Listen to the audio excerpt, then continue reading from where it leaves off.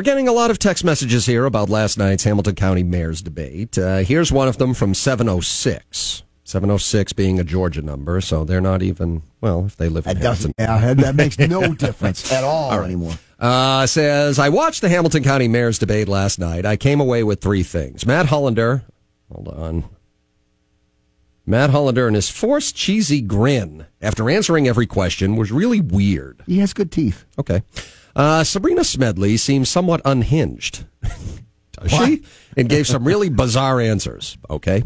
Womp seems like the only somewhat educated adult in the room. I wasn't going to vote for him, but I think he projects the best professional image for our city and county. The debates matter on the local level way more than they do at the national level. National level, you've already got your mind made up. You're just waiting for somebody to give a good zinger so you can punch the other side. But locally, you don't necessarily, I know the candidates, but not everybody knows them, and so or have had extended conversation with them. Yeah, so you get you form an opinion based on what you see, and boy, that can be dangerous for a candidate. Texter here from 423 says Weston Womp is the smartest candidate. So there's another vote for Womp. Question here from 423.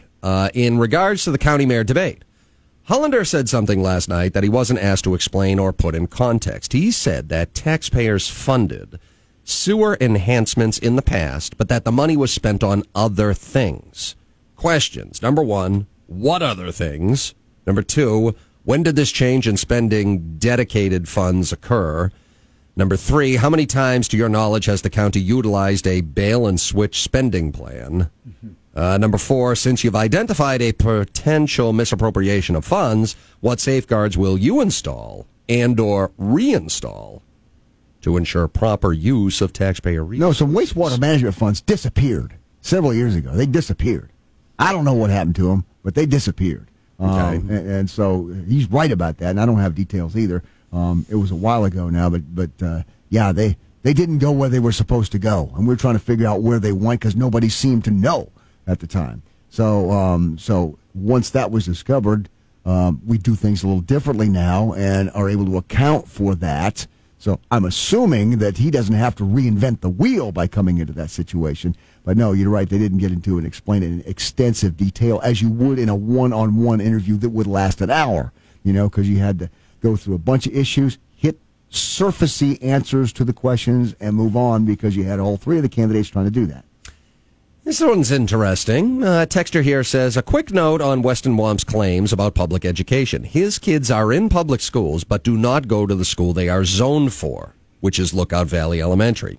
He got a special exemption to send his kids to another public school, one that has great ratings and functions a lot like its own private school. And listen, I don't blame him, but to say he sends his kids to public school is a little more complicated than it seems, like most things are. Is that normal parks? Is that what? I don't know where. I mean, I don't know either. If it's a magnet school, everybody can apply and can do that regardless of zone. Well, some there are zoned magnets as well, but for the non-zoned magnets or those with non-zone enrollment, he could apply for that. Wouldn't need an exemption. But I don't know where his kids go to school, so I don't either. Can't really speak to that. Well, the texter here is claiming, technically he sends his kids to public schools, but not with the people. He's not sending it to the real public schools. Public schools, you still got to go through the Hamilton County School Board. You got to deal with the Hamilton County School budgeting process, the Hamilton County Commission. That's public, ladies and gentlemen. Texter here asks, why will Mayor Coppinger not come out and support a candidate?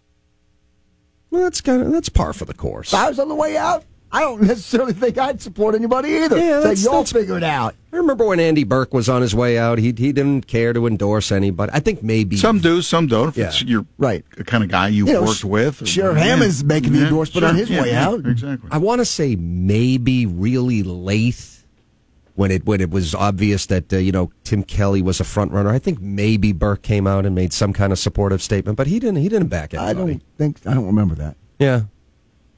Texter here. Are any of these candidates coming on the radio? Well, they've all been invited. So. Yeah, 30 seconds at a time. They'll be on radio. Yeah, they've all been invited. They've all been invited. We'll see who wants to come on the show. Simple as that. We have had all the candidates for district attorney on various programs. Well, both. Brad had both on. Yeah. Cody and Neil. Both Cody Wamp and Neil Pinkston.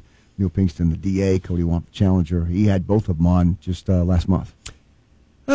Lee sent us a text message. She says, I was going to vote for Matt Hollander until I saw his commercial with negative messaging about our president instead of focusing on local issues. I will now vote for Weston, as I agree with previous texter. He seems to be the most educated of the three.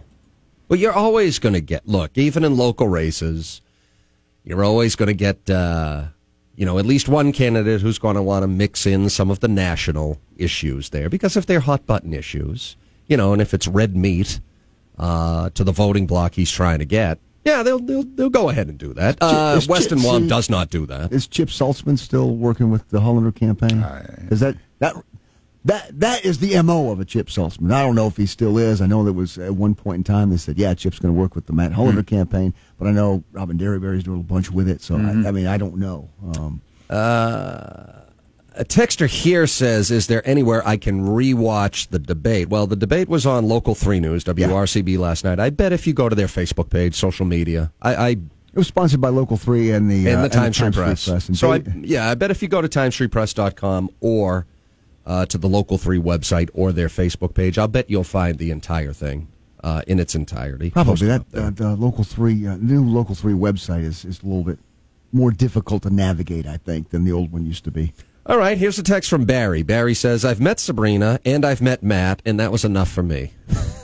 Does that mean in a good way or a bad way? Sums it up well. I think so. That's I've met Sabrina and Matt, and that was enough for me. They both have my vote. Or I've met Sabrina and Matt, and that was enough. I'm never voting in an election again. Yeah.